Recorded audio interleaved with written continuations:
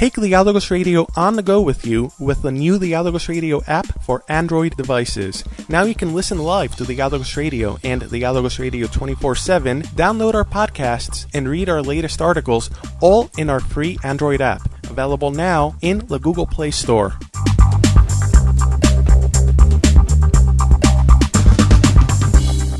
That was Gerasimos Andreatos here on Dialogos Radio with a song titled Chroma δεν αλλάζουνε τα μάτια, while earlier we heard Eleni Dimou singing Matia Mu. We just wrapped up this week's edition of the Dialogos interview series a few moments ago, where we had the opportunity to speak with Panagiotis Ikonomidis of the No Middlemen movement in Greece, and we would like to thank Matthew Hutzma for his kind help in the voiceover of today's interview. The podcast of today's interview will soon be available on our website, dialogosmedia.org, in the Dialogos Radio apps for Android, Kindle, BlackBerry, and Chrome, and in iTunes, TuneIn.com, the Windows Store, and elsewhere. Coming up next here on Dialogos Radio is our commentary of the week.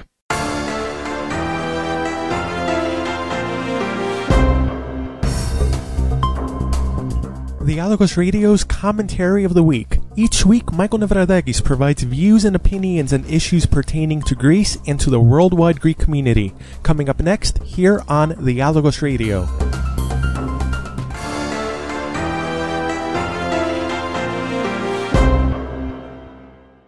Time to do a little compare and contrast.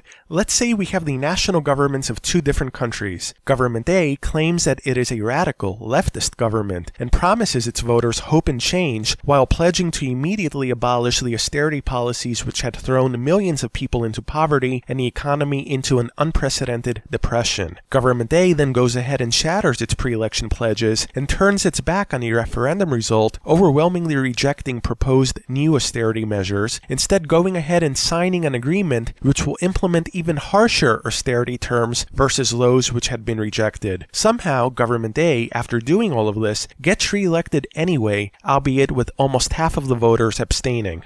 After being re-elected, Government A claims a non-existent mandate and goes ahead with the implementation of this harsh new austerity package. The ministers and cabinet members of Government A then come out and publicly say that they should have never demonized the Troika and its austerity policies, and that these policies are being implemented because the powers that be are giving the country money and therefore should be obeyed. Government A refuses to even consider a departure from the common currency zone and the multinational bloc of countries it is part of, even though it is clear that its membership in these institutions is not only the root cause of the crisis, but the obstacle preventing its resolution.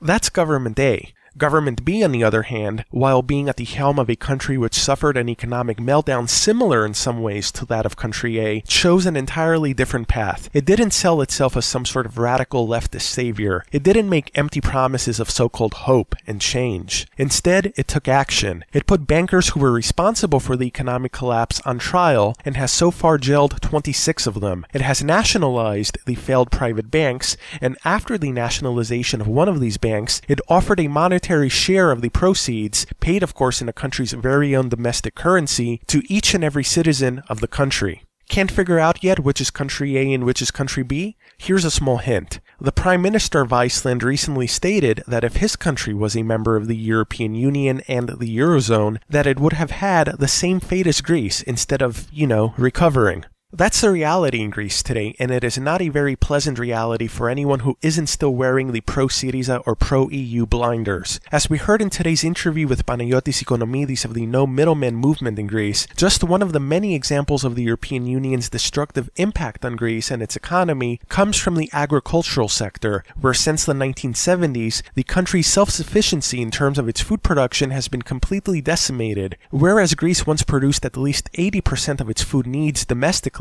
it now imports 80% thanks to the European Union's so-called common agricultural policies, which have eliminated the growth of many indigenous crops because of the supposed lack of EU demand, brought foreign crop varieties to Greece in order to meet this so-called EU demand, while often paying subsidies to farmers to simply not grow anything.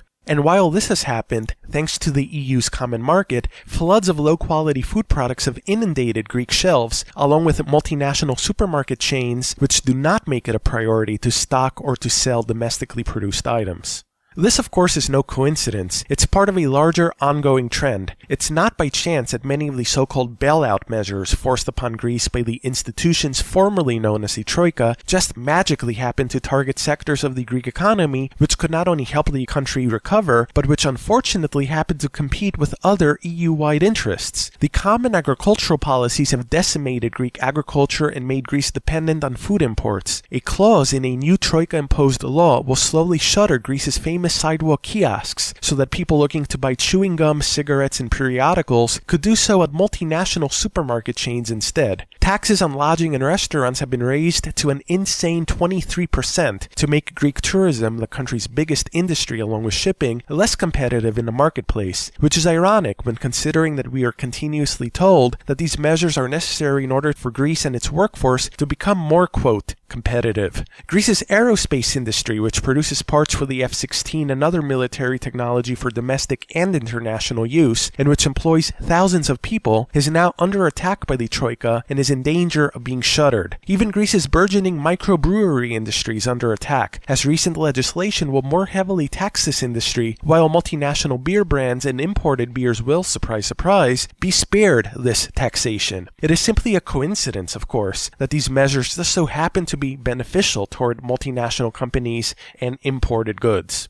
Not to worry, though. Greece's economy is in good hands. The World Bank, the IMF's partner in crime, has expressed its interest and desire to, quote, invest in projects in Greece, including the recapitalization of Greece's bankrupt and corrupt private banking institutions. Indeed, this decision is being made in violation of the charter of the International Finance Corporation, the World Bank's investment arm, which provides for investment only in developing nations. Those same developing nations have a lot to tell us about how the World Bank, along with the IMF, have destroyed and indebted their economies, funding these so-called infrastructure projects with money that is loaned to countries in order to pay multinational companies for the construction and management of these same projects, a win-win situation for everyone except these countries themselves. Never fear, though, everyone's favorite celebrity economist, the hero and savior Yanis Varoufakis, is here to save the day, announcing the creation of a new Europe-wide and supposedly anti-austerity movement. The same heroic Varoufakis who said, while he was Greece's finance minister, that he would squeeze blood from a stone in order to repay the IMF. The same heroic Varoufakis who appointed former World Bank official Elena Panaritis, who had voted for the previous austerity agreements in Greece and who has blood on her hands from the implementation of the murderous Fuji shock policies in Peru in the early 90s, as Greece's representative to the IMF, the same Varoufakis who decimated Greece's state cash reserves by decree this past spring in order to pay that month's loan payment to the IMF, the same Varoufakis who, as finance minister, completely ignored the findings of Greece's debt audit commission that this debt that was being repaid under his watch was largely odious and illegal. The same Varoufakis who recently said that he is proud of German Chancellor Angela Merkel over her handling of the refugee crisis. The same Merkel who is housing many of these refugees in former concentration camps and who, of course, has done nothing to stop the ongoing war in the Middle East, which her country, of course, is participating in. This is the same Yanis Varoufakis which millions of absolutely clueless and gullible people still treat as a celebrity and savior, lining up around the block to meet him recently in an appearance in Barcelona.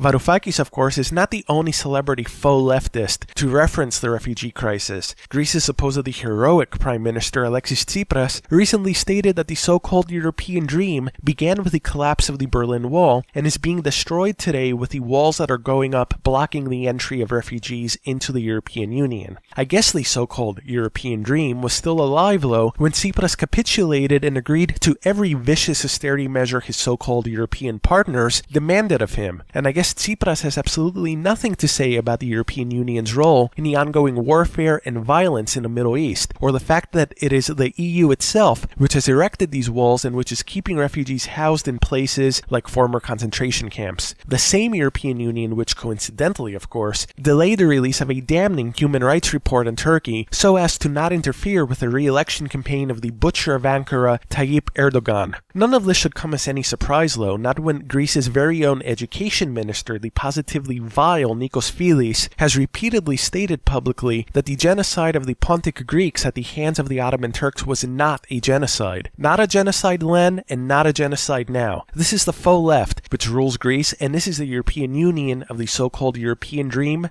or nightmare.